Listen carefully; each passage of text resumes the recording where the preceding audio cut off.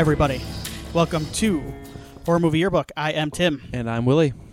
Willie, we're back We are. in the saddle. Back in the saddle again. We're going to be back in the saddle of the time machine here in a minute. We sure are. We took a little bit of a break from the time machine. Yeah. Here's what bit. people, yeah.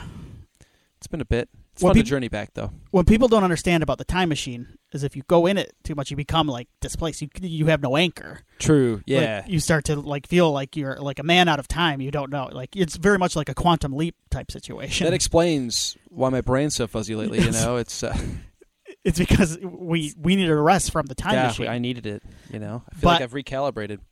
Time travel is like a drug. Ugh, can't get enough. We must get back. We must go back to 1987, which we'll be doing in a second. Yeah. What else we got? Check out our Patreon, patreon.com/MidwestPodNet. If you like this podcast, you will like our other podcasts, like the Midwest Game Nerds, Yes. where they talk about video games. So Absolutely. I bet you they're going to be talking about, I saw the Game Awards are tonight. Oh, cool. So They usually do a lot of big things, like Yeah. announcements and stuff like that, I think. They're So- busy. They're busy. They're busy boys lately, too. Yeah, oh yeah. A couple of them got kids running around. Man, this kid thing's really spreading around. Everybody's reproducing. It really is. We need to create a new generation of podcasters. Yeah, we That's got what it to is. we got to talk about what we're gonna do here. We'll talk about that later. We'll talk about it's a little housekeeping. Yeah, we'll figure that out We'll off air. figure it out. We've got to get some technology that works first. Yeah. So, yeah, I think that's it. Are you like what else? You want anything else you want to talk about up top? I don't think so. You ready to hop in this? Or Let's jump right in the time machine, man. I'm All ready. right. It's been too long. Need that fix. we need a Prince of Darkness style noise for the time machine. It's not bad. Oh, it keeps going. Mm-hmm. I was so impressed by that. I forgot to take a demon. drink of my water here. Yeah. Kirkland. Sip my Coors over here. Yeah. So we're back in October. So we're Prince of Darkness is what we're going to be talking about. We're October 23rd, 1987. Yes. Good year. Good month. Good month. Yes. What's not to like? What do you want? Do you want box office, or do you want movies, music, or TV from this week in October of 1987? Give me the movies first. You want to go movies? Yeah. No, give me the music. Oops. Okay. Sorry. You Changed switched my that up on mind. me. Yeah. Trying to keep you on your toes. That's all right. That's all right. I don't mind that. I can't help myself. 'Cause I thought you were gonna pick music right away. I don't know why I picked movies. So anybody who just joined us, this is kind of how we do things when we hop in the time machine. We take a look. Of course, we're going to be talking about Prince of Darkness here in a little bit, but we also like to set the table, provide a little context by looking at some of the other entertainment of the time. So this is the Billboard Hot 100 Oh, of October 24th. hot indeed. That weekend in 1987. So at number 10, oh my God, a Bad Bunny advertisement you could order. It just popped up, like took over my entire screen as I was reading. Apparently, Bad Bunny's like a music superstar. Yes. Like I'd never heard of the guy until I saw him on a wrestling Yes, show. So. but I guess that's why he's doing wrestling shows, is so people I'm like sure. us. I'm not smart. Well, I'm not. It's not smart. I'm not in the know. but the thing is, okay, I'm going to stick up a little bit for you here. Okay, I appreciate that. A Bad Bunny is he's like a musical star. He's like a big star, Yeah. and I understand that. But the way entertainment is, unless it's like a Marvel movie or like some huge, like Top Gun, like Maverick, something that's caught on with everybody that everybody knows, like especially music, it's so segmented. So you're saying is unless it's like in the top 10 of something, you're not going to hear about it really. Right, and music is really tough too because you can really personalize music now. Yeah, that's true. Like you go to a movie theater, You can avoid like Yeah. Yeah. You go to a movie theater, like you see there's 10 movies they're playing. yeah. There's still 10 movies they're playing, and you go on your Apple Music, your Spotify, your YouTube Music, whatever you use, like you can pretty much tailor your music to what you like. So if you don't like Bad Bunny's like Latin style music, Sure. like you can kind of avoid that. You or can avoid, like, it yeah. never pops up. Like, it's never going to, if you're, like, just listening to straight, like, Mastodon You're not going to hear Bad Bunny. and Slipknot, Probably. like, your music service is not going to recommend you a Bad Bunny There song. are disadvantages to that. Exactly. For sure. Yeah. Yeah. Yeah. I mean, it's nice to be able to choose the things that you know that you like, but like you do lose sight of like you miss out on things that you might enjoy that you you know. There's don't get to something. hear it, so. There's something to be said to being exposed to new. There's a stuff. nice sometimes I miss the discovery of things. Right. You know? So. Yeah. I'm a channel flipper, as they say. I used Excellent. to like. It's tough to flip channels in streaming. It's true. You get, like because you got to get out of the app and back into the app. I was always a channel flipper, but like I always said, like, well, that exposes me to a lot of new stuff. I don't just like one thing. So Yeah. the top 10 Billboard. We got distracted by Bad Bunny, but anyway, don't feel bad. It's easy to do. It is easy to do. Number 10, Carrie by Europe. Okay. Is it the? No, that's Mr. Mister. Is okay. That's Kiri by Mr. Mister. That's a good song. Yes. Yep. Carrie, I don't know. Um, Kiri's good. Carrie is, in my opinion, because I don't know Carrie by Europe off the top of my head, is the superior of the two songs I was thinking of. There's a movie, and I don't remember the movie at all, but I remember Lake Bell is in the movie, and she starts singing the song, and she sings the lyric as "Carry a laser down the road that I must travel." Oh, and I can't unhear that when I hear that song. It sounds like he's saying "Carry a laser." What movie was that? I don't know. It was her and Rob Corddry in the scene. It's funny that I remember all Is that. it Hot Tub Time Machine? Might be. Okay. Yeah. Number 9, Little Lies by Fleetwood Mac. Great song. on my super insulated Spotify playlist that keeps me from hearing anything new. You will not hear Bad Bunny on your Fleetwood Mac. Someone pointed out the other day, like a lot of people freak out about like drama, like on set or just like between people. Now, like they could not handle. Can you imagine if the internet existed when Fleetwood Mac was in its prime? Dear Fleetwood God. Mac is a wild ass band, and they were still making music in the late '80s after all they had By been some miracle. Yeah, it was still pretty good. through. Number 8, Let Me Be the One, Expose. I think I know the song, but I'm not confident in my. no. Number 7, Moni Moni by Billy I Idol. hate this song. You hate? Okay, is there a story behind your hatred for No, it Moni just Moni? sucks. It's just not a good song. I like Billy Idol, but I do not like this song. Okay. Yeah, it's just obnoxious to me. Um, Sorry. Number 6, Casanova by Levert, R&B group. I might know the song. I but- know this song, but I can't sing it off the top of my head. No, I know. I think I know it, but I'm. You're gonna know this one though. Number 5, I Think We're Alone Now by Tiffany. I think we're alone now. Yeah. You a Tiffany or are you a Debbie Gibson guy? More Debbie Gibson. I mean, she was the one in. She was in Cronenberg. Isn't Debbie Gibson in one of Cronenberg's movies? Am I crazy? Anyway, Keep talking. I think we're alone now. I did not realize I think we're alone now was a cover, by the way. You're thinking of Debbie Harry. Debbie Harry. Okay, sorry. I think we're alone now. I did not realize was a cover until like a few years back, and I went, "Oh, that's not her song." Doesn't need to be anymore. I mean, it's a pop, staple, right?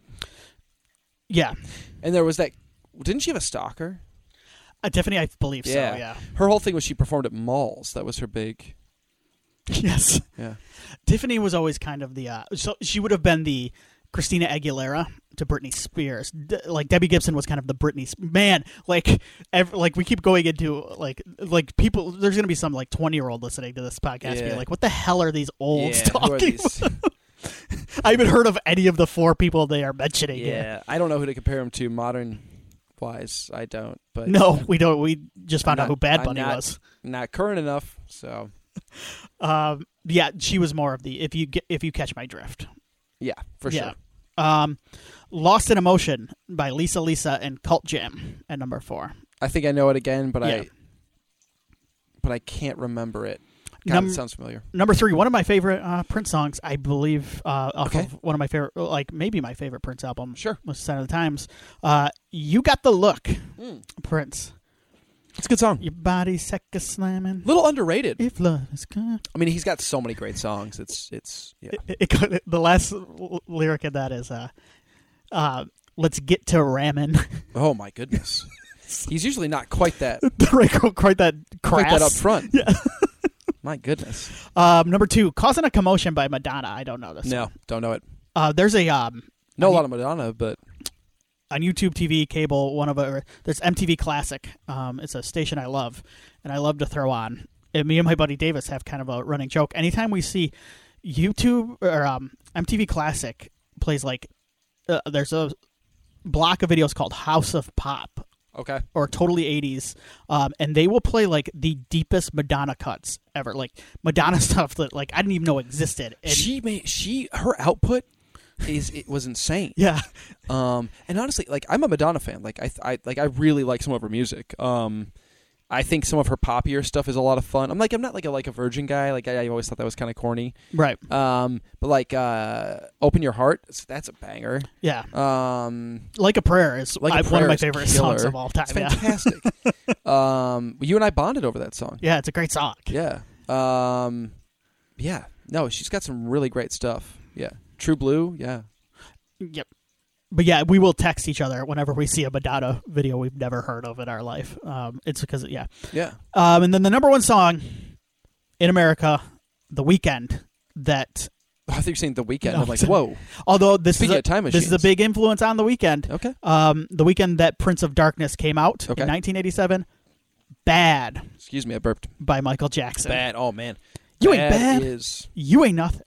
This was one of Bad's a good song. There are two I guess cassette tapes, but albums that I remember from my childhood. Okay. As being they were my favorite albums. Yeah. One of them was Bad by Michael Jackson, and the other one was Bobby Brown. Oh yeah. Good choices. Let me remember the. Well, while you're looking it up, I'll tell you mine. My two cassette tapes that I remember the most of all the cassette tapes would be the Offspring Smash Okay. and the Mortal Kombat soundtrack. Okay. With KMFDM on it and stuff. Yeah. Good stuff. So it was the album that My Prerogative was on. You had better taste. That Smash is a fantastic album. It was Don't Be Cruel. Don't Be Cruel was the album. So, yeah, because it had Bobby in he was in the blazer, the suit. Yes. With no tie and stuff. He looked sweet on it. Yeah, he looks cool as hell. But this was the one. But I got really into Bobby Brown because of the Ghostbusters 2 soundtrack. But what's his big one on the second soundtrack? Yeah, the second soundtrack. Well, I guess. Oh man, Babyface did a ton of. But this makes sense though with my musical taste because I'm looking at this and it's Babyface, L.A. Reid. It's a lot of those guys that Teddy Riley's who worked with that that Minneapolis sound. That yes, dude, you've got a very specific. I will say that I've been going to these local wrestling shows once a month. Yes, there's a tag team that comes out to that song. Which one? I guess. Oh, the Ghostbusters song? Yeah, they're called Studio 86. Okay. And they come out and they're pretty sweet. They wear fanny packs and they wear hot pink. Very nice. Yeah. Very nice. Pretty cool. Anyway. So those are the top 10 songs in the nation. This was, so we're going to talk about Prince of Darkness now. Yeah. This was the number 2 movie in America. The weekend it came out? The weekend it came out. And then it was the number... Yeah, this thing 74. So this thing, like a lot of Carpenter movies, died a death. Mm-hmm. What is number one? Oh, the number one movie in America that beat Prince of Darkness. Yeah, Fatal Attraction. That was a hit, man. Yeah. So that had been out for 6 weeks. That was past its first month. I was going to say, but yeah. So let's talk about Prince of Darkness. A group of graduate students and scientists uncover an ancient canister in an abandoned church, but when they open the container, they inadvertently unleash a strange liquid in an evil force. That about sums it up. Written by John Carpenter under an alias, which we'll talk about in a little bit, and directed by John Carpenter. How do you want to do this? Do you want to give basic... We've covered this a little bit. We have. A while back. Our old format when we did 3 movies an episode, which I love doing, but I'm happy that we're not closed off to like revisiting some of those to talk about them more in depth, which hopefully we accomplish here. Yeah, let us know if you don't want to hear. I guess, doesn't mean we're not going to do it, but, let us know. Yeah, we've talked about this. I mean, look, Prince of Darkness is... just my brief thoughts, like, it's a movie that I saw before I realized it was a John Carpenter movie. So, like, I was familiar with who John Carpenter was. You got to remember this. This is like VHS days and, like, renting movies and just kind of grabbing it and looking at the front cover and going, all right, we'll give it a shot. And but this one I did not rent. I saw it on cable. It was one of those periods of time when my parents had cable, and so when we did, I knew it wouldn't last forever because they'd get cable for 3 to 6 months and then go, it's too expensive, and then stop doing cable. Right. Yeah.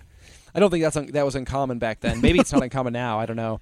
But I watched it on cable, and I did not realize it was a John Carpenter film until a couple of years after I watched it.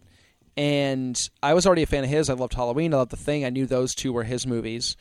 I knew They Live was one of his movies. I knew Escape from New York was one of his movies. Those are the ones I was familiar with, and why I knew I was a John Carpenter fan, even at age, let's say 10, right, or 12, whenever I saw this. This movie scared the shit out of me, like really had an effect on me. There's a sequence in the film, we'll talk about it, with Dennis Dunn's character locked in a closet, trapped in a closet. And it like haunted my dreams. And for years, I think I like subconsciously, or maybe consciously, like pushed this movie to the back of my mind because it freaked me out so bad. Where like I almost kind of forgot about it. Like it was always there, but like I didn't want to think about it because it freaked me out so bad at a young age. Yeah. And I wound up when the internet came about, and I knew I was a Carpenter fan already, and I had explored a lot more of his filmography beyond the like 4 movies or so that I had seen. Obviously, I came across Prince of Darkness at some point when I was doing that, and I wound up renting it from somewhere, or even buying a copy. I can't remember. And watching it, and as I'm watching it going, oh no, this is the movie. And then going, shit, it's another Carpenter movie that I like. And obviously the second time I watched it, I was a little bit more ready for it and really wound up loving it. And it's one of my favorite Carpenter films. And, he's one of my top 3 directors of all time. If not my top director of all time, he might be. I don't know. I'd have to really simmer on that one. And it's in my top 5 Carpenter films. And I love pretty much all of Carpenter's movies. So this might be my 3rd in the Carpenter filmography. Okay. I think Halloween and The Thing are above this, but I think Prince of Darkness is number 3 for me. I waffle a little bit when it gets to like 3, 4, and 5. I kind of... Because Big Trouble in Little China, I think, is probably 3, really, realistically. And then 4 is Prince of Darkness, but some days I could say Prince of Darkness is... I don't know. I think they're 2 completely different movies, but I see that's why it's tough to kind of compare them. But I think I've got Big Trouble solidly number 3. If you would ask me when I was younger, though, I would have had this probably in the middle of the pack, and I would have like Escape from New York higher. This is bumped up above that for me now. Yeah, yes, Escape from New York is actually dropped for me. Yeah, same way as you, absolutely. Yeah. Escape from New York has dropped a bit. Doesn't mean I don't love it. I do. Yeah. That's dropped. They Live has even dropped a tiny bit for me. Okay. As a kid, I still love They Live. But as a kid, I loved it even more than like some of his scarier stuff. And now I've kind of appreciated a few more of his, like In the Mouth of Madness even is a movie that I would almost say is like an on par with They Live in terms of my ranking. Yeah.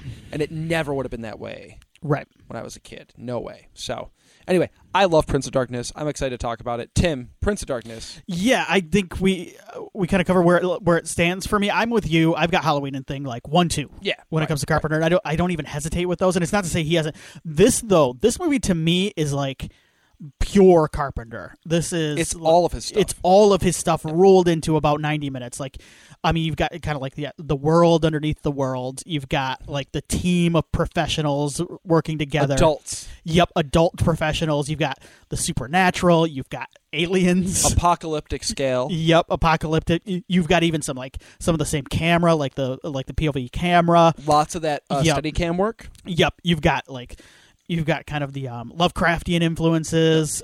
It's the got Nigel slasher Neal elements. Yep. So it's a siege film. Yes, it's a siege film. It takes place kind of in one location. It's very similar. You're right to like something like Assault on Precinct 13. Absolutely, and it's got a hell of a Carpenter cast. Yep. He loved reusing guys, right? And so you've got Dennis Dunn in here. You've got Victor Wong in here. You've got Donald Pleasance. It's definitely. And this is the first movie with Peter Jason, who he would go on to work with pretty much throughout the rest of his career. There's a great commentary track that I listened to this time around on the Scream Factory. On the Scream Factory Blue that just came out whenever. It's been a while now, actually. I got the Steel book when they came out with that. But Peter Jason joins him for the commentary, and it's very fun. Carpenter's always good with... Because the Kurt Russell commentary tracks are also very fun. But he's good with like people that are on the same wavelength with him that kind of he can bounce back and forth. With friends, yeah. And so this is... it's quite a good commentary track, but this feels like to me. So I remember this, but I'm going to reuse it because when we talked about this, I made the same comparison, and we brought up Prince earlier. Yeah, Prince kind of came out with his double album, Sign of the Times, around this time, and that's kind of like his definitive. That's kind of the end of classic Prince in a lot of ways. That is like it's the final, like the magnum opus before all the craziness with the symbol stuff started. And it's kind of. In some ways, people point to it as his best album. And in a lot of ways, it's not like... So, like, Purple Rain is almost perfect start to finish. It's like one of those great album, no skips, is how you'd refer to it. And there's some stuff on Sign of the Times, his album, that I kind of skip. That I'll skip past because it's not my favorite stuff. But like that's Prince too. Like all of that is him. Like that's him as an artist. It's all in this double album, and that's how Prince of Darkness feels to me. Like I don't like it's not as perfect as Halloween or The Thing, but it's John Carpenter, and it's him without any restrictions from budgetary restrictions, but from no studio interference. Like this is kind of him in a lot of ways on screen. Yep. Well, no, it's I would make the comparison, and maybe I did this the last time we talked about it. It's very possible to Stephen King, and it. It is the culmination. It is not a perfect book. It is not his best book, I don't think. But it is kind of the culmination of that entire first era of his work, and it's the perfect encapsulation. It takes pieces from all the things he's done before and puts them into this big package, and for me it works because it's purely King. This is purely Carpenter in that same way. We talked about all the things it collects from his other films ahead of time, and then also, like you said, Sign of the Times, very much that. It takes elements from all of Prince's previous work, and it might not be the best of those, but it like I said, it's the magnum opus. It's like everything's been building to this. I want to go through. Maybe this is a good idea to put on an episode. I want to go through and not find like a horror filmmaker or even a filmmaker. Like I don't want to find their best movie. I want to find like their magnum opus, like the movie that's the most them. Because for me, this is the one I always point to with Carpenter. Like this is Carpenter. Yes, this is his magnum opus. Oh, this is more when I think of Carpenter and what he is as a filmmaker. Prince of Darkness comes to mind before Halloween for sure. Mm-hmm. And I think before The Thing, too. Yeah. Now, if somebody said, what Carpenter movie should I watch first, I would say one of those two. For sure. However, if somebody was saying, what's like the most Carpenter movie, this is probably it. Yeah, what's the movie that will give me an overall view of kind of him as a visionary or as a filmmaker? It's Prince of Darkness. Right. Warts and all, it's Prince of Darkness. So, yeah.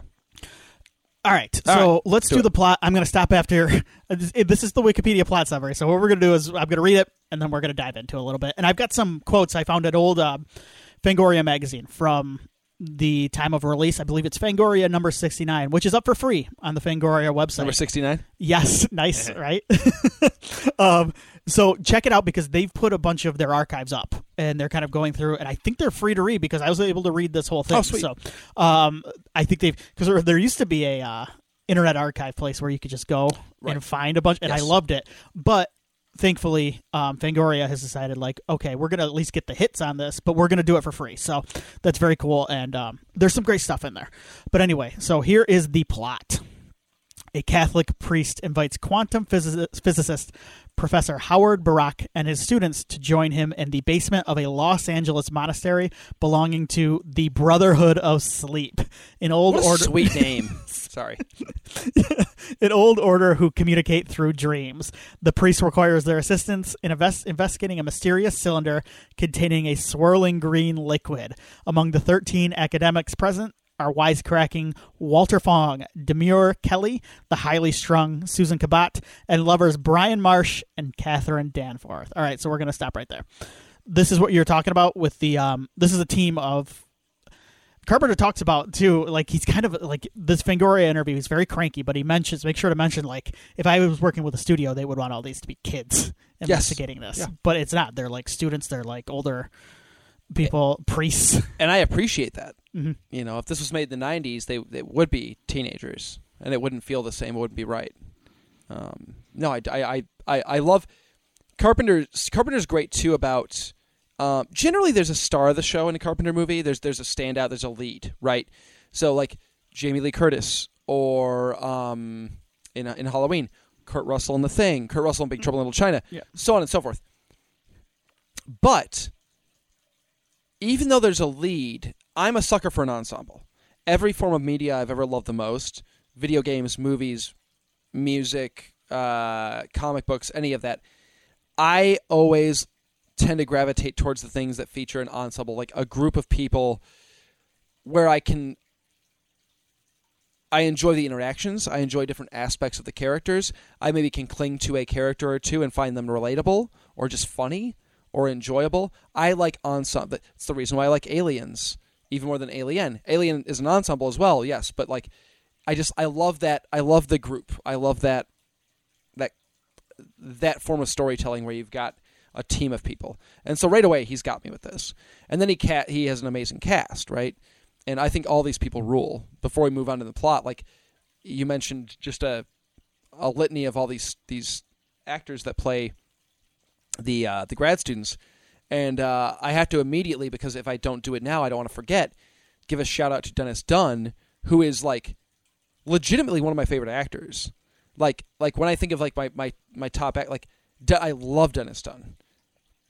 The crazy thing to me is like he hasn't done a ton compared to some of his contemporaries, and you have to wonder if that's because it has historically been harder for Asian actors to get roles. I think it's changing. I hope it's changing. It seems like it is. I think things like Crazy Rich Asians and the popularity of that movie, and having more Asian voices as directors is helping. And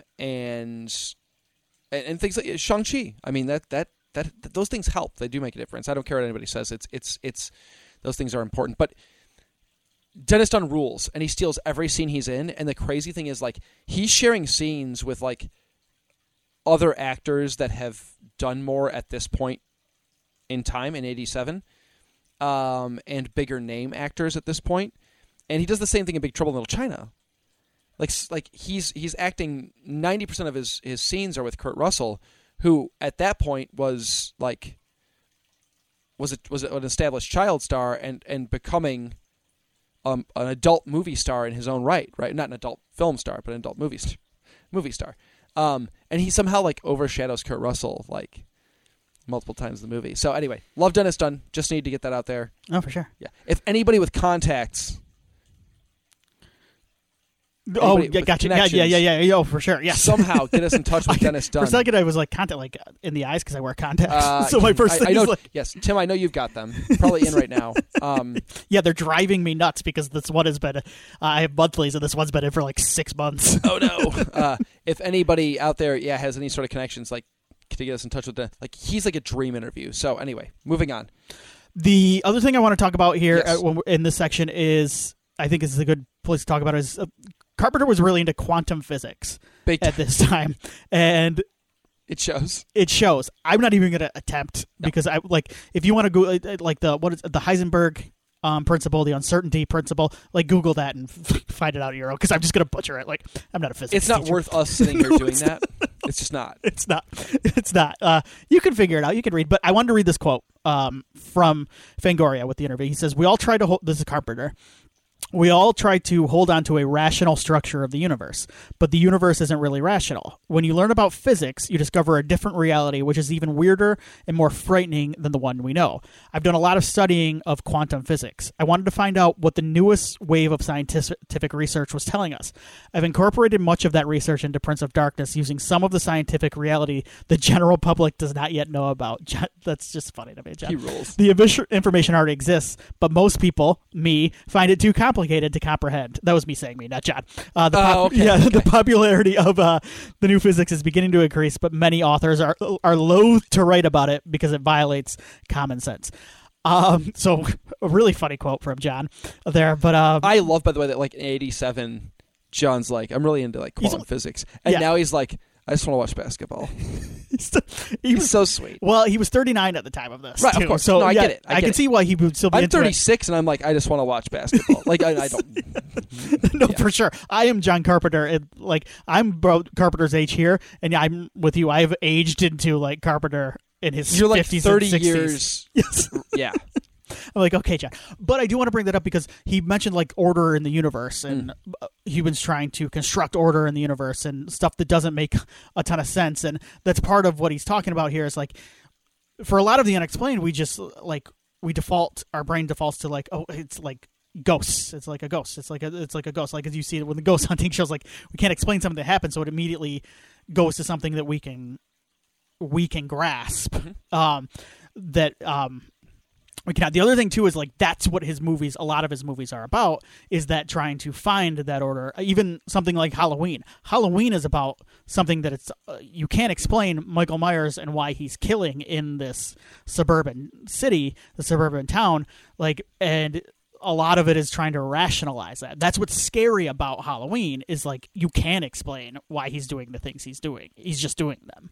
And what I love about that theme going through his work is like the authority figures are the guys in charge, the ones who are trying to like maintain order or like take something purely chaotic and box it into some sort of understandable thing.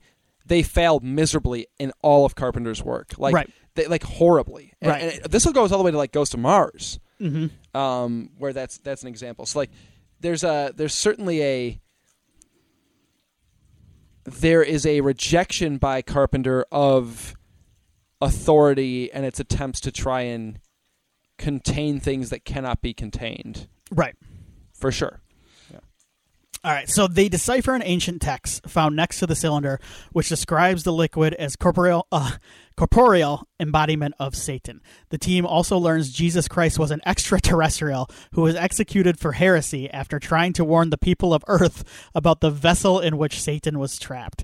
The liquid is then discovered to be sentient. Of course, I mean, this is a pretty obvious plot. Wouldn't it be? The academics use a computer to analyze the books surrounding it and find that they included differential equations. Over a period of 2 days, small jets of liquid escape from the cylinder. Members of the group exposed to the liquid become possessed by jets the of liquid. I like that. To attack the others. The first victim is Susan, who begins killing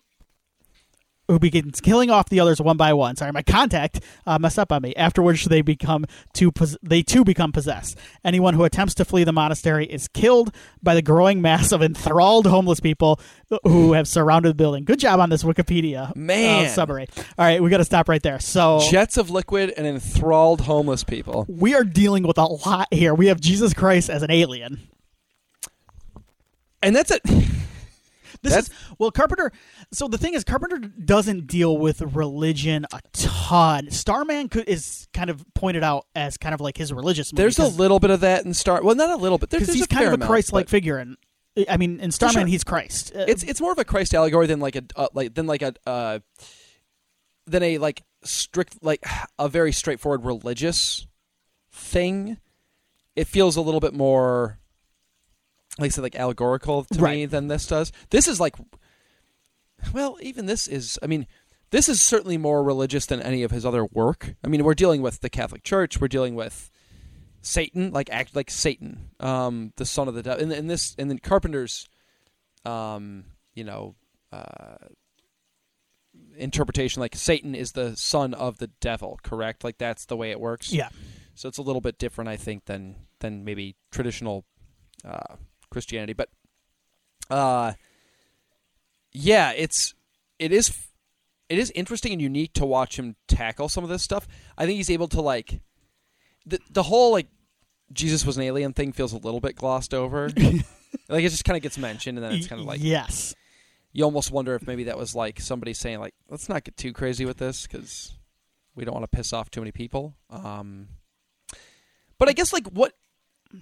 The other thing that is like explicitly religious in this movie is this line: "You will not be saved by the Holy Ghost. You will not be saved." This is Lisa writing this later on. You will not be saved by the Holy Ghost. You will not be saved by the god Plutonium. In fact, you will not be saved, is what she writes. This is a stolen line No. Carpenter wrote a script called Meltdown. Hey, just a second. Did you click your? Is your thing unplugged? All right, talk yes. into it again. Carpenter wrote a script way back when that never got filmed, called Meltdown. It was a slasher film set inside a nuclear reactor facility that was burning down. So the people were trying to escape the facility, and also the serial killer, who, by the way, uses a flamethrower for most of the film, most of the script. It rules. Anyway, this is an actual. Okay. The "you will not be" that verbatim. It's a great line. It's a note that the slasher, or the torture, I guess, in the script sends the survivors to let them know that they're going to die inside this reactor. It's sweet. Read Meltdown if you can. It's pretty cool. But also, yes, so this is straight out of that. It also works perfectly for this film. So I'm glad he was able to. I can't remember if it's the IMDb page. Retool it. Who says? I mean, the god plutonium radioactive element with the atomic number 94. It's named after the Roman god Pluto as well, who rules the underworld. Yes, so it worked. Like I said, it worked for Meltdown. Yep. With the whole plutonium radioactive thing, but it also very much works for this. So a lesson to some maybe aspiring screenwriters: just because like if a script you have doesn't work, maybe you can use some of it for another. Don't be afraid to retool something, to reuse something. Yep. Yeah, faith is a hard thing to come by these days. That's a line in this one. It's similar to a line in the thing, but it's also kind of like, it's kind of like as you learn more about reality, questioning everything that you thought to be true before. Alice Cooper I wanted to mention real quick, because we talked a little bit, like, this is where, I believe this is around the time he comes into the picture. Yes, he's kind of the leader of the homeless people that have gathered outside that are kind of in a trance or possessed almost by the entity. I think the idea here is that, like, maybe it's certainly like not PC, but like that they're somehow drawn because they're like in a weakened mental state or something. Yeah, I don't know anyway, but some of it's a little hazy, honestly. Yeah, some of it, due to the limits of this. I mean, and he's dealing with some pretty heady stuff in this movie, but some of it, is a little hazy. Alice Cooper, of course, kind of the legendary shock rocker, kind of seen as kind of like a Satanist type president, like a devilish presence of the 70s. Son of a pastor. Yes. And also, I believe, a born-again Christian later on in life. Yeah. Also, a big golfer. When I worked at a classic rock radio station for a little bit, he would come by. I never met him, but he would golf. Like, they had big golf outings. Alice Cooper loves to golf. I think he lives in like Arizona, which is golf country. But yes, a fun little story about John Carpenter and Alice Cooper that I think you'll get a kick out of, and I think some of our listeners definitely will. Can't wait. John met. Do you know where he met John Carpenter? Or where Alice Cooper met John Carpenter? Where the two of them met? Do you want a hint? Yeah. Oh, yes. Give me a hint. Yeah. It was in the city of Detroit. Oh. Was it a Pistons game? Close. A Lions game. It was in the Lions Stadium. Because Cooper's a big Lions fan. Ah, okay. He might not be anymore, which right. Who could blame him? But usually, if you're a Lions fan, you're a Lions fan through and through. Yes, But I've met Alice Cooper, and he was wearing a Lions jersey when I met him. I will never accuse any Lions fan of being a bandwagon fan because anybody who has watched that team can't be. So it was in the Pontiac Silverdome. Nice. That he met him. Yep. He met him at WrestleMania 3, though. That's awesome. Yeah, Carpenter was a big wrestling fan at the time. I don't know if he still is. We'll ask John when we interview him. Yeah, of course. But Alice Cooper was a part of the Jake the Snake Honky Tonk Man match. That's right. Yeah, Jake the Snake had the big snake, and Alice Cooper, of course, would always come out with the big snake as well. And this is where he also, like, he was, I think he was friends with Piper at the time, too. And Piper was at WrestleMania 3 as well. Oh, yeah, that makes sense. I love that connection, yeah. So he was Carpenter was just there as a fan of wrestling. And he met Alice Cooper, and that's really cool. Yep. Now, I know they used, of course, Alice Cooper's like standout scene in the film is when he gets to kill somebody with a bicycle. Yes. A disassembled bicycle. That bicycle and that gag is actually from a stage show at the time. Ah, so okay. They literally just took his existing prop and his he would stab somebody with that bike on stage, and it would fountain blood out the end, and so they just used that, and it worked out good. Very nice. I think, yeah. Fun little fact for you. Wasn't the guy listening to Alice Cooper at the time? I thought that was He's listening to an Alice Cooper track, yes. From, I don't know what the album was that came out at that point in time. Might have been Constrictor. I can't remember, but yes, it was a single, I think, at the time. So. This is his second best performance behind Wayne's World. Yeah. Oh, excellent. Yes, of course. I mean, who can't be beat? But Wayne's World that's top tier, though. I will say the Prince of Darkness DVD has one of my favorites. At least the DVD I owned has one of my favorite covers ever because it's just a picture of creepy Alice Cooper's face hovering over the church, and I went. It's not terribly representative of the film, but okay. Professor Barack and the priest theorize that Satan is actually the offspring of the anti-god, an even more powerful force of evil bound to the realm of antimatter. The survivors... This is pretty crazy stuff here. But we'll talk about it in a second. I've got some notes on it, too. Carpenter was not under studio watch here. He was on his own. He was wild. Yes. The survivors find themselves sharing a recurring dream showing a shadowy figure emerging from the front of the church. The hazy transmission changes slightly with each occurrence of the dream, revealing progressively more detail. The narration of the transmission each time instructs the dreamer that they are witnessing an actual broadcast from the future. I love this stuff. Yes. I don't know. Once again, we're not going to sit here and pretend like we know quantum physics or any of that stuff, but like, I love the idea that they're having this shared dream. I love the idea that it's this vision of something that supposedly is happening in the future. I love the apocalyptic vibe of the way they shoot the sequence, like it's an old handheld VHS camera. I love all of that. It's very Carpenter, and it works very well. And it ties so beautifully into the end of the film. And we've said this before. I think you've agreed with me. Carpenter's the master of ending a movie. Yeah. And more and more, I don't know if you've noticed this. I'm gonna speak for myself. Certainly, people don't know how to end shit anymore. It's a skill. People are kind of scared of how to end stuff, shows, movies, whatever.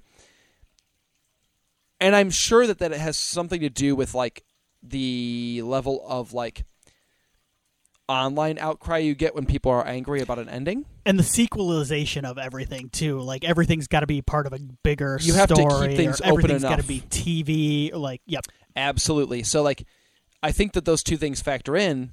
So I don't blame, modern writers. I think they're unfortunately kind of forced into certain things. But, Carpenter was the master of ending a movie. So this whole broadcast from the future, really sets up his final stroke in this movie very well. Yeah. And this is Carpenter. This stuff is Carpenter getting kind of meta. And that goes back to his alias, his pen name for this, the alias of Martin Quatermass. Oh, Marty. This is Nigel Neal, was a British science fiction scriptwriter. He wrote The Quatermass Experiment, I should say. Yes. Because that is the correct title. The Quatermass. Is this the gentleman he worked on Halloween 3 with? This is the gentleman that worked on Halloween 3 with and had he didn't terrible experience with him. But he's a big influence on John Carpenter, and you can definitely see it in this movie. This Carpenter, he created a fictional persona for this scriptwriter, Martin Quatermass. And here is the biography from the press kit. Martin Quatermass, Carpenter created this. Martin Quatermass, a native of London, England, is a former physicist and brother of Bernard Quatermass, the famous rocket scientist who headed the British rocket group during the 1950s. Martin graduated from Neil University with a degree in theoretical physics. Quatermass currently lives in Fraser Park, California with his wife, Janet. He's the author of 2 novels, Schrodinger's Revenge and Schwarzschild Radius. And then Carpenter goes on to say in the interview, this guy Quatermass is the easiest writer with whom I've ever worked. He's a real nice fellow and did all the rewrites exactly the way I wanted. I wish all screenwriters were as cooperative as Martin Quatermass. That rules, dude. There is a Quatermass movie called 5 Million Years to Earth that this has a lot in common with this movie. Okay. It has a lot in common with and Never seen it. The whole plot is about evil that has lied dormant for a long time, growing and gaining strength over years. This whole movie is very much inspired by those works. So there you go. That's awesome. Walter, trapped in a closet, much like R. Kelly, witnesses the possessed. I can't. Did you ever watch those things? I do. I watched all the too many. Right? My good friend Joe. When we were moving to Chicago, actually, you know what? I'm misremembering this right now in my head. I think he was moving to Chicago, and I wanted to hang out in Chicago. But anyway, we were at a hotel room. It's like Entourage. You wanted to follow your buddy out. We were hanging out, and we had some beers, and we had the beers in the sink. You ever do the beers in the sink? Put the ice in the sink, and you throw the beers in the sink. We were drinking beers, and all of R. Kelly's Trapped in the Closet came out, and we go, oh, we're in for the next 2 or 3 hours. So we watched all of it, and it was one of the more ridiculous things I've ever seen in my life. It's a journey. I will never watch it again for reasons that I won't. I'm not going to do anything to give that guy visibility. Right. But boy, was it a journey. Anyway, my friend introduced me to Trapped in the Closet. Actually, funny. It was a sensation at the time. It was certainly a sensation. We didn't know, for good reason. We didn't know what we knew, what we know now about. We had an inkling, I think, but not. Yeah. Anyway, moving on. So, Trapped in the Closet. Yeah. Yes, Dennis Dunn is trapped in this closet right now. Yes. Witnesses the possessed bringing the cylinder to a sleeping Kelly. Okay, here's where things get. This is it. Yeah. Okay, all right. Now we're talking. It opens itself, and the remaining liquids transfuses into Kelly's body, causing transfuses. It is so gross, bro. It climbs the ceiling. Yeah. And pulls up, and this is all revealed through a flashlight, which makes it scarier. Flashlights are scary as hell, right? Yeah, I mean, flashlights are supposed to make you feel safe. But you use them in the dark. You cut through the darkness. So you never use them when you're feeling safe. And if it illuminates something, like if you're outside and it illuminates something, like it's usually going to be like an animal. You don't want to see it. You're just going, ugh. Exactly. Yeah. It illuminates glowing eyes in the woods. Yes. And you're like, no, I'm good. Anyway. Causing her to become the physical vessel of Satan, a gruesomely disfigured being with powers of telekinesis and regeneration. Kelly attempts to summon the anti-god through a dimensional portal using a mirror, but the mirror is too small and the effort fails. So this is the stuff that really freaked you out as a kid, right? Oh my God, Tim. Yeah. This is also the kind of racier stuff. I mean, we're getting essentially vampire movies were big around this time as well. Yes. So I think you could kind of, this isn't a straightforward vampire movie, but it has elements of a vampire feature. And one of the things is kind of like the transfusion, as they said, of one thing to like from one person to another. And this does it through like vomiting out, kind of like spitting it, like you, or through there's a kiss and a lesbian kiss. So this is where we've talked about this on our previous discussion. I don't want to dig too deep into it because we have talked about this, but I don't think it's intentional. Right. But I do think that there has to be some. You have to remember it's 1987 too. This is like the year that Reagan like made his first public statement on the AIDS epidemic. Like so yes. the AIDS epidemic had been a disease that had kind of ravaged the gay community up until this point, but it wasn't something that was big amongst. Well, look, it was the country as a whole. It was a marginalized community, right? And it was not receiving the attention in the media that it deserved to receive until it became, and I'm using air quotes, everybody's problem. Because that's the way it was perceived. It was referred to as the gay disease. Yes, which is horrific, but that's what it was referred to. So, like I said, I don't think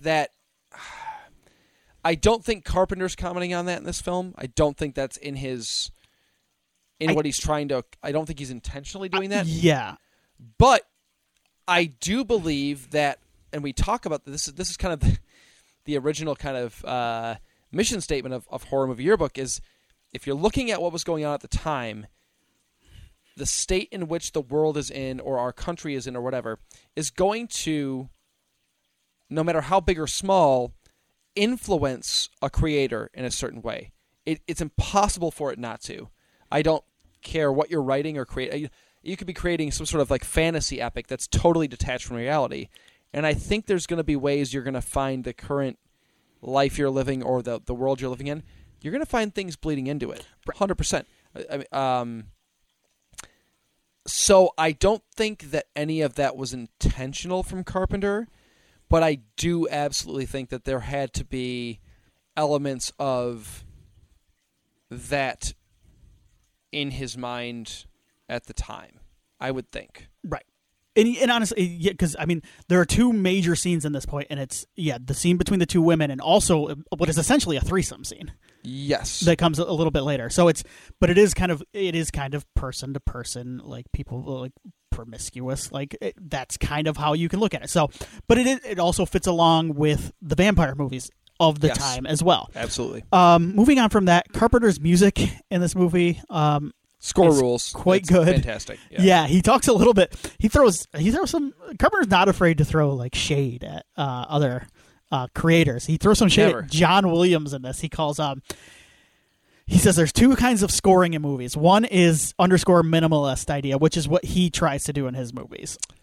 The other is something he refers to as Mickey Mousing, which is similar. He says John Williams is the most famous Mickey Mouser of all. Everything is scored so heavily that you haven't got a chance to miss anything. So he's basically kind of implying that a lot of, like Jaws, like the score in that is so heavy-handed that you aren't allowed to miss anything. So I don't know if it's throwing shade necessarily, but he's saying he prefers his way, which is kind of that minimalist style. I don't disagree with what he's saying. I understand what he's saying, I should say. Right.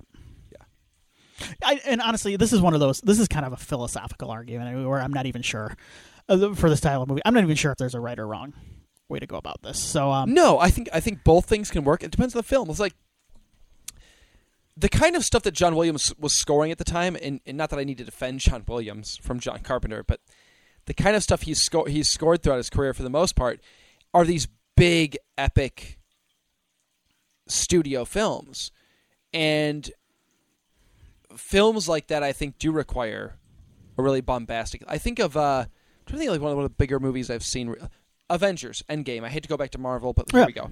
Avengers Endgame, biggest movie. Has it been beat by Avatar again yet? It will be soon. One of the biggest movies of all time. Yes. That score is big, and it's like bum bum. Right, but it needs that. It has right, to be, it's part of the. Prince of Darkness doesn't need that. Halloween doesn't need that. You want that creepy, kind of subtle underpinning. But one thing I'll disagree with John on is I don't think his scores are always subtle. I think that they're complementary to what's going on. But I think his music does very much stand out, and it doesn't just feel like a... I wonder if he would agree. When was this quote from? Do you know? He talks about it a little bit on the commentary, so this would have been in the 2000s, I think. Probably. See, I don't know. I think his music is... Maybe Prince of Darkness' score is a little bit more of that ilk. Yeah, I would say Prince of Darkness is a little bit more subtle. For sure. But I don't know. He gets bombastic. I don't think Halloween is a subtle score. No, it's not at all.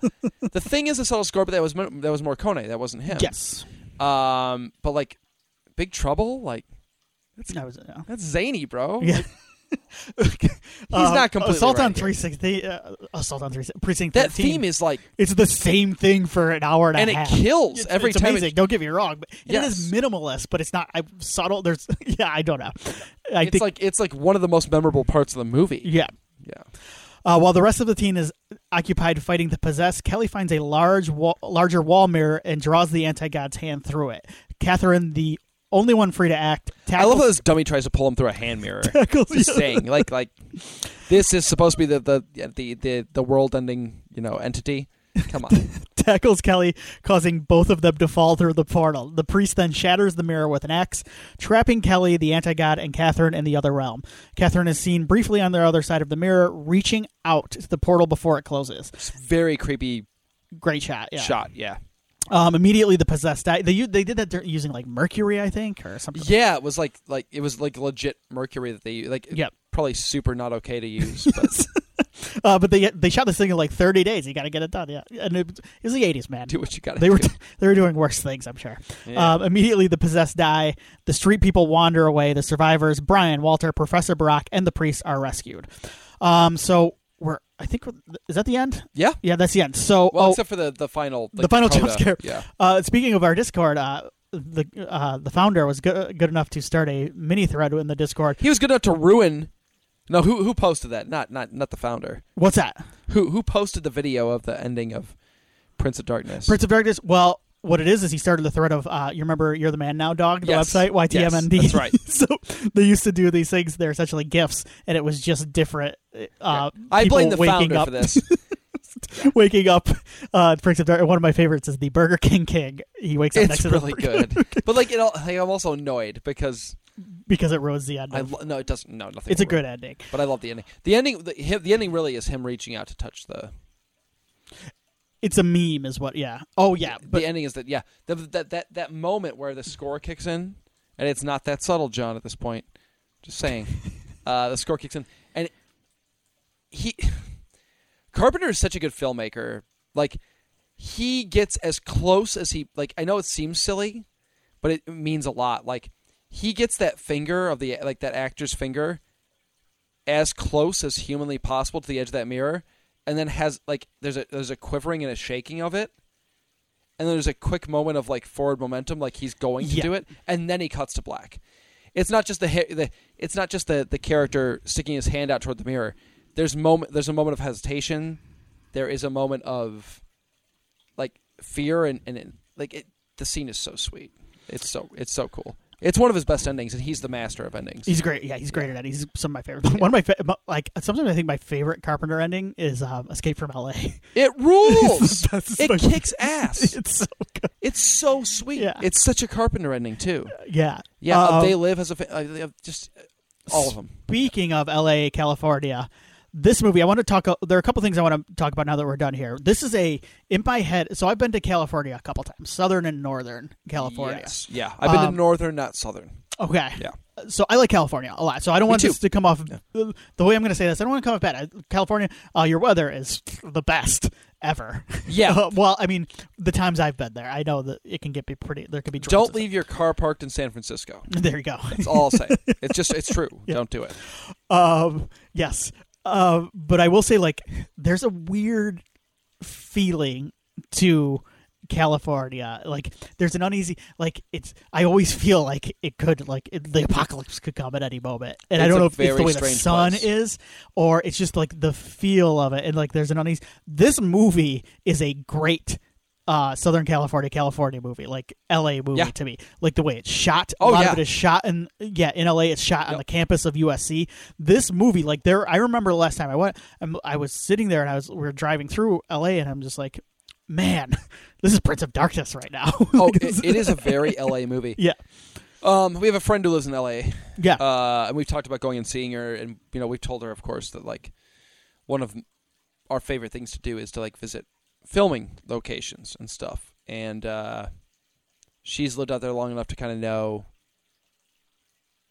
what's where and what's safe and what's not, because it's sprawling. I mean, it's its own state just in LA, and this is unfortunately it sounds like the area where the church from Prince of Darkness is, which is now at some sort of art institute, is not the best.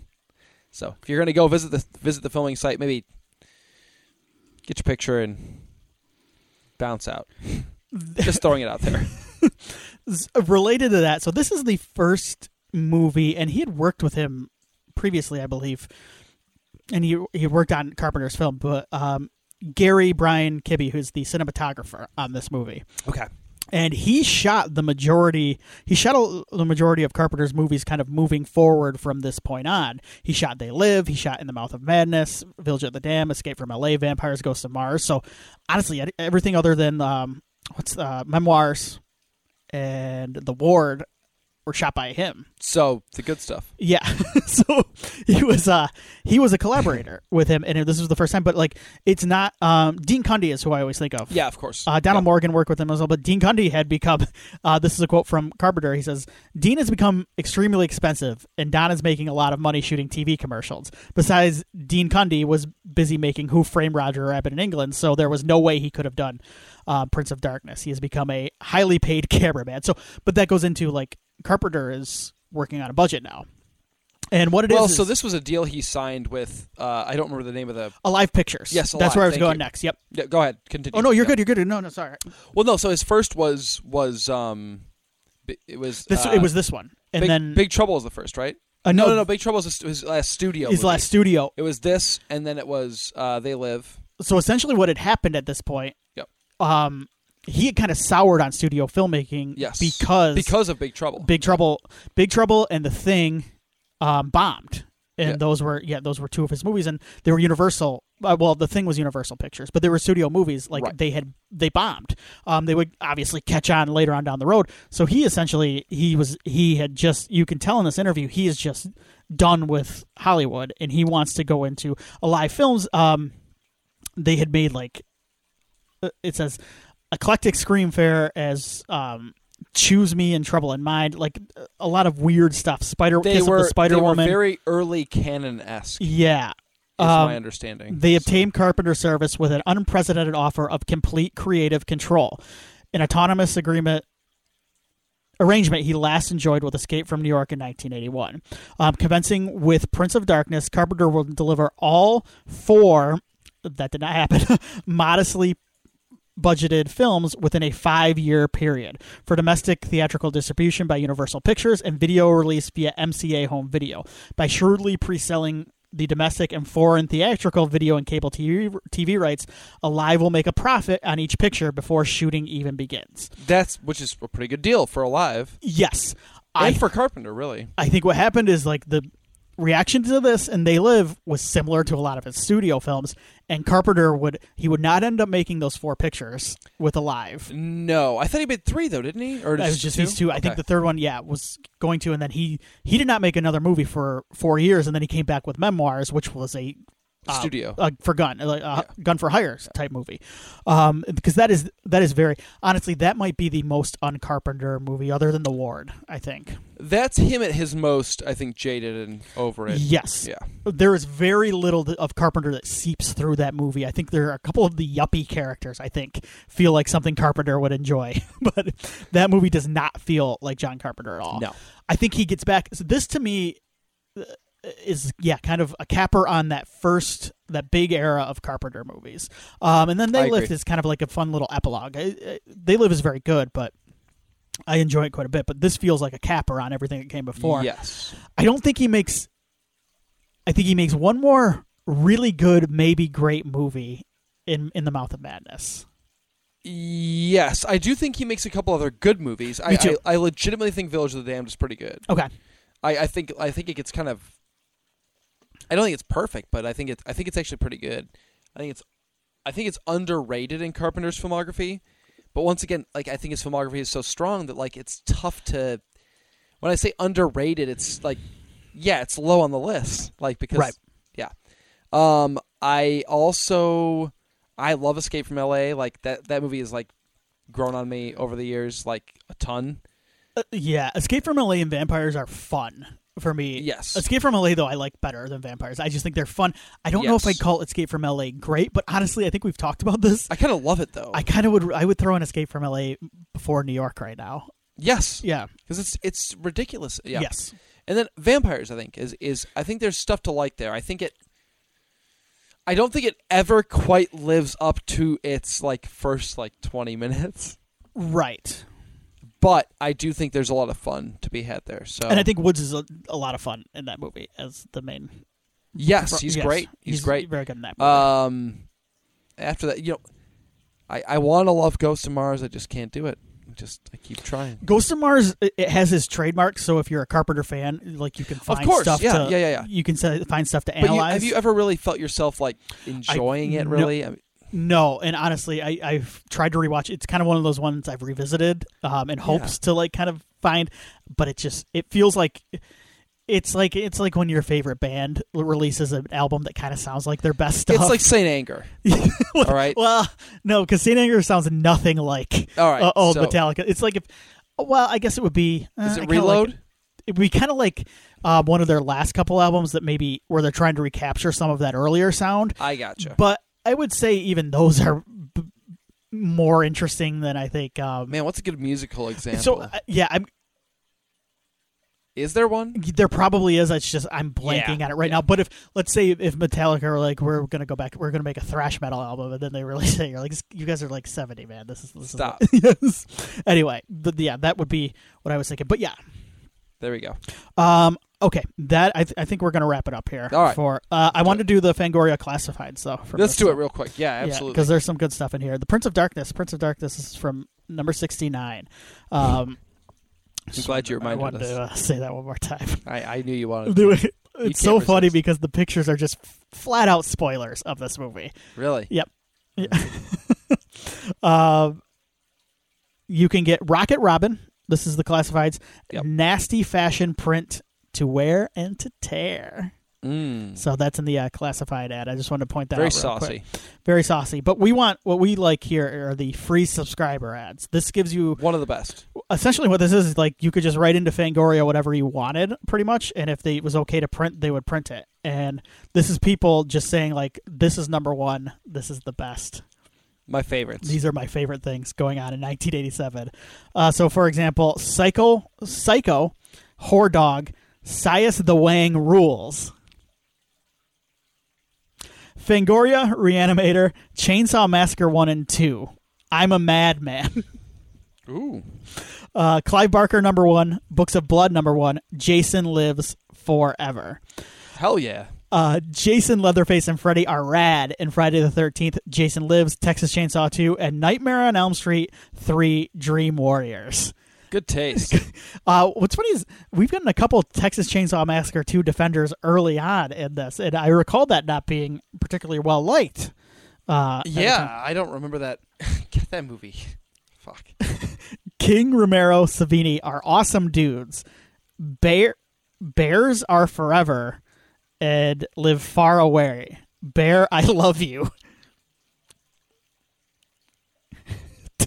Okay. Superstar, Billy Graham. Kiss, Alice Cooper. Hell yeah. Fright Night, Trick or Treat, and White Sister, number 1. Dude had me at Superstar Billy Graham. Let's go. And then he went with Kiss, Alex Cooper, Fright Night. Yeah, that guy rocks. Let's see if we can find another one. That guy's sweet. We love you, Jason Voorhees. Keep 'em coming. Leatherface for President. I texted you this one here because it says, for me, it's night of... Oh, yeah. This guy goes... I knew what you... Person. Yeah. For me, it's Night of the Living Debbie every night. And so when I read that, I laughed, like, out loud. His girlfriend's name is probably Debbie. His girlfriend's name is probably Debbie. Yeah, he's like, hey, he's giving her a shot, baby. I read it, and the way I read it is like... It's weird because it makes no sense in my head how I read it. You read it Night of the Little Debbie. Night of the Little Debbie. Which is very funny. It's very funny, but you also have to know, you have to have the context of the title being Night of the Living Dead. So in my head, I somehow like got those two mixed up. And I knew laughing. What you meant when you texted that, and I was like, yeah, that's pretty good. Yeah. It's just some dude who loves Little Debbie's. Yeah. Well, I mean, who doesn't? You got a favorite Little Debbie? Ooh, yes, I do. Little Debbie makes oatmeal cream. Yes, they do. They are so unbelievably bad for you. Like, oh yeah, for sure. As bad as it gets, but like also, like I haven't had one in years. Why am I robbing myself of Little Debbie's on occasion? I'm not gonna do them all the time. No, right. I'm not gonna get out of control. You know, I mean, I don't know. And so, what's your favorite Little Debbie? So a little bit of background. My dad. You have a vested interest in. I do. Used to have a Little Debbie truck in my driveway. Is it full? Retired at this point? No, but he doesn't have the truck. Oh, that's sad. So yeah, he's. But he have the truck, and here's a little fun fact about Little Debbie's. The stale, like you would have to pull the expired stuff. Of course. It's not technically expired, it's just like a Best Buy. But bakery stuff gets stale before it expires. Yes. Always. But the thing is with Little Debbie's, it does not matter because they've got so much stuff in them.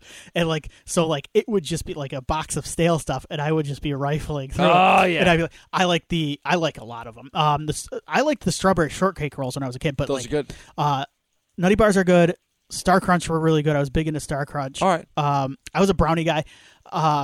There are very few I did not like. Those oatmeal cream pies, dude. Yeah, the cream pies are really good. That's the you can squeeze that son of a bitch and like the marshmallow like filling comes out. dude. You get the big ones too. You get the gas station. They got the bigger one. Forget about it. I used to eat those things. Oh, my wife told me I had to cut down. My chest was hurting. I'm joking. It wasn't. But yeah. A couple more here. Here's a hot take. Yes. Howard the Duck was great. Fuck yeah, it was. It was sweet. What is the debate here? Don't believe what those film critics say because they are all wrong. They are. What? Is it bad? Is Howard the Duck bad? This is a movie that I've never understood, like, the hate for. Why do people think that, like... I think it's the Lucas name on it, maybe. But, like if you don't like it, fine. Because George Lucas never made a bad film. Howard the Duck's kind of achieving what it sets out to achieve.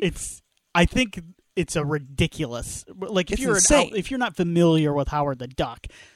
But even then, it's the 80s. Like, I didn't know Howard the Duck was a comic book character until years later. I saw the movie and I was like, this is hilarious. The duck rules. Yeah. There's duck boobs in the movie. It's fantastic. What are we complaining? Anyway, continue. This guy gets it. Here's an eclectic guy here. Okay.